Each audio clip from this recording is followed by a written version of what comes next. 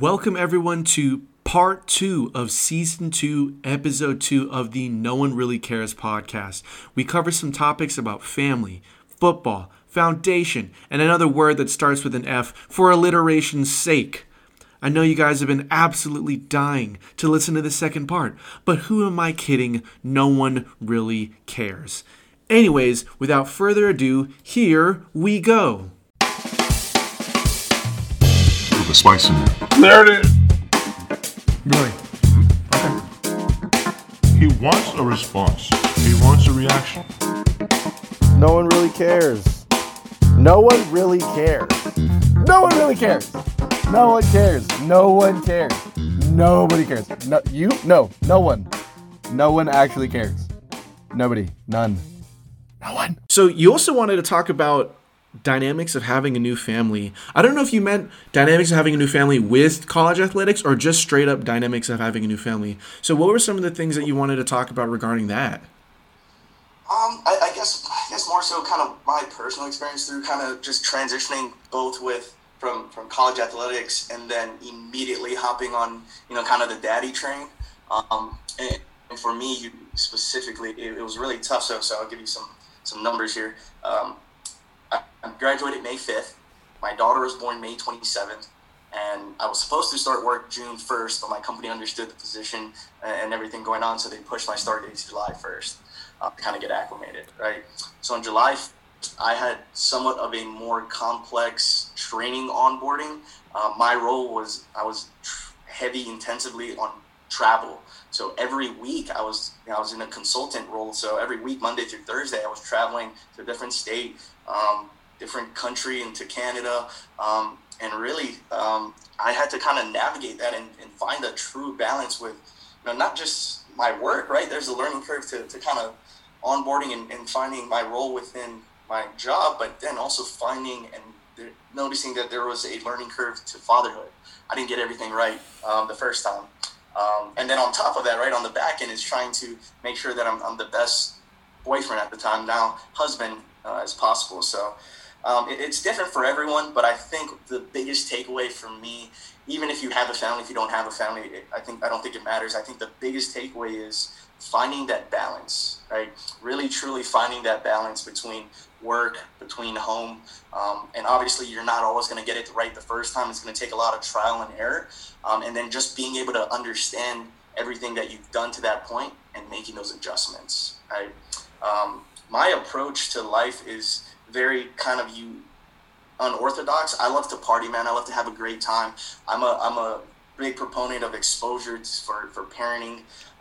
And for me, there was a lot of times where I was, I wasn't living up to my dad duties and things like that, and I had to adjust. So I think for everyone listening, man, just whatever you do, I don't judge. I don't think anyone gives a shit, but just be able to make adjustments and be self-aware. Dude, I love that answer. First off, you hit exactly what I was about to compliment you at the end. Self-aware. That was one of the most self-aware statements I've heard in a long time. I give you a ton of props for admitting that, for acknowledging that, but also for like the strength that it takes to say that. That's awesome. It could not have been easy for your situation, and I really like the fact that you shared that with me and then to the people who listen to this. That's awesome.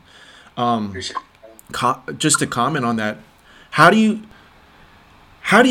you handle it? Because when it comes to like not really knowing the learning curve that you mentioned, right, and like you kind of touched on like messing up a little bit. Yeah. I will be vulnerable right now. I am terrified of having kids. I'm really scared of what if I fuck them up? Like I'm so scared. Like holy shit, that's so scary. And like, for me, I'm like, dude, think about all the experiences for me that got me here, and I really always have to like give my family props for like the fact that they raised me right, and I think that they did a really good job. Right. When it comes to those like first couple years, and also congratulations on your child of 2 years, but that's awesome. I never really got to say that.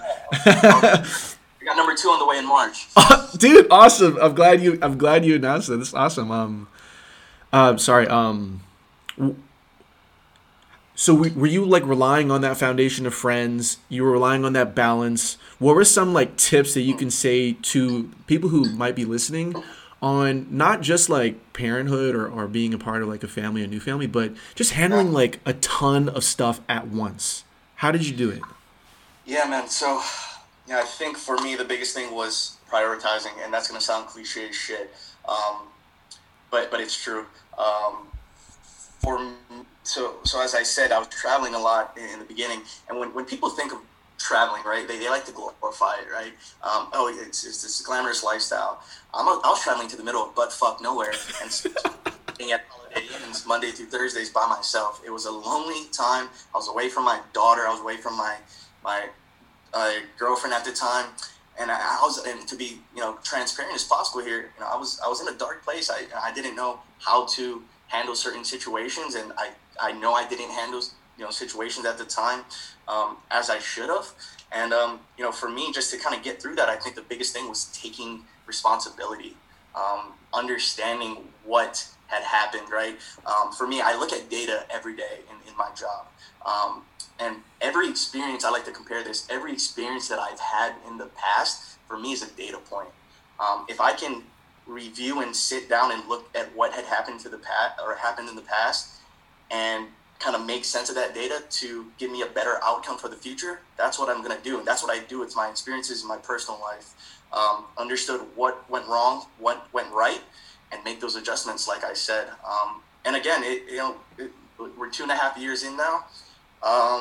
Probably took me 1.5 years to really get a full grip on my life as a whole, right? And really putting things in place and really, again, like finding that balance. It took me 1.5 years to find that balance. And what's nice is when you do find it, it's easier to maintain it because you know exactly what it takes to kind of get to that point and stay at that point. I can definitely agree with you on the traveling part. I had to travel a good bit for at least the beginning of my job.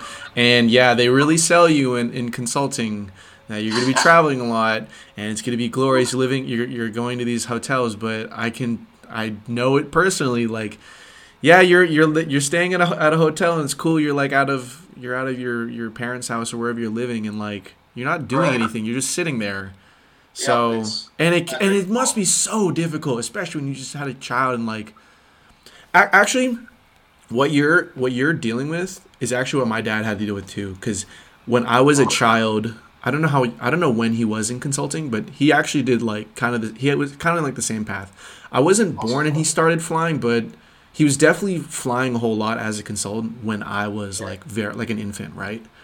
And hearing your story, I think must exactly have been what my dad was feeling too.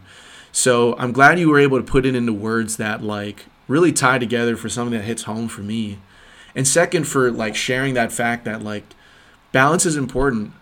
I think everyone who's listening to this, given what they had to deal with coronavirus and civil unrest in America, could learn from you about what it takes to get balance.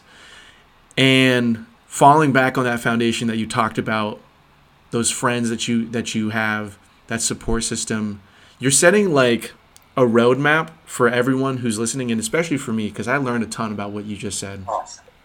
Setting that roadmap of what to do. And I feel like now I'm a lot more prepared as far as like what I need to do when things get hard. So that's awesome, right, man? I love putting people on game when I can. And to that point, it's easy to sit back now, right, and look back and give advice, right? But when you're in that shit, you're in that shit. You're grinding. Your rails are up, and you're in grind mode. So, guys, if whoever is listening, man, like if you're going through it, if you're not listening to advice, don't worry about it, man. You got to grind it out, man. Life's life. It's gonna throw you curveballs, and you just got to keep rolling with the punches, man. And to your data point example, I'm gonna tie this back into football. How similar is that to film study? Like, let's say, because you were a wide receiver from what I remember, right? Right? Safety and corner. Oh, shit, my bad. I think that must have been my bad. Okay. So if you're a safety or corner, you get burnt. You're going to be looking at that at that film, and you could be like, what did I do wrong? Was I leveraged improperly? Or should I have been playing off man press? Was there miscommunication? Was it busting coverage, et cetera, et cetera? Do you think that there's a legitimate connection between how you view data points and how you might have learned how to view it in film study? If we just to tie this back to that whole like college athletics and life and corporate America stuff. It's funny you ask that because I actually fucking hate watching film. I literally despise it, and that's the funniest thing. And it's so funny because I literally record my meeting and my work calls just to fucking play it back, to listen to myself, to make sure I'm not making mistakes, right? So I do it on an everyday basis now, but now because you've asked that with that direct correlation, there absolutely is one, right? Yeah. But I didn't see it at the time because I fucking didn't care about film study at the time. You know what's so funny? It's like, okay, I ran track. I was really into that. And every football coach always wanted to recruit me because I was fast, right? And I'm like 5'10". I could have done something right, but I never did it because I was focused on track. Exact same build. We are, right? Yeah. Yeah. So I never did it because I was focused on track, and frankly, it probably, who knows, right?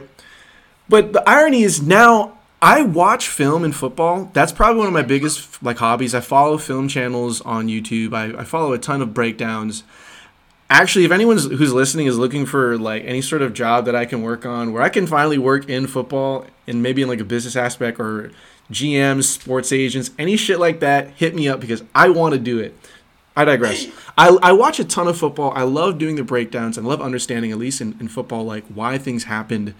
And because of that, it makes it really enjoyable for me. But the irony is I never got to play, mostly because I didn't want to get injured and I wanted to do good at track. But now I'm so into it, I might as well have played. Like, it's kind of crazy. My roommate, every time he comes home, he sees me watching football. And his quote is, I've never seen, because he sometimes will watch it with me, I've never seen so much football in my life is what he told me.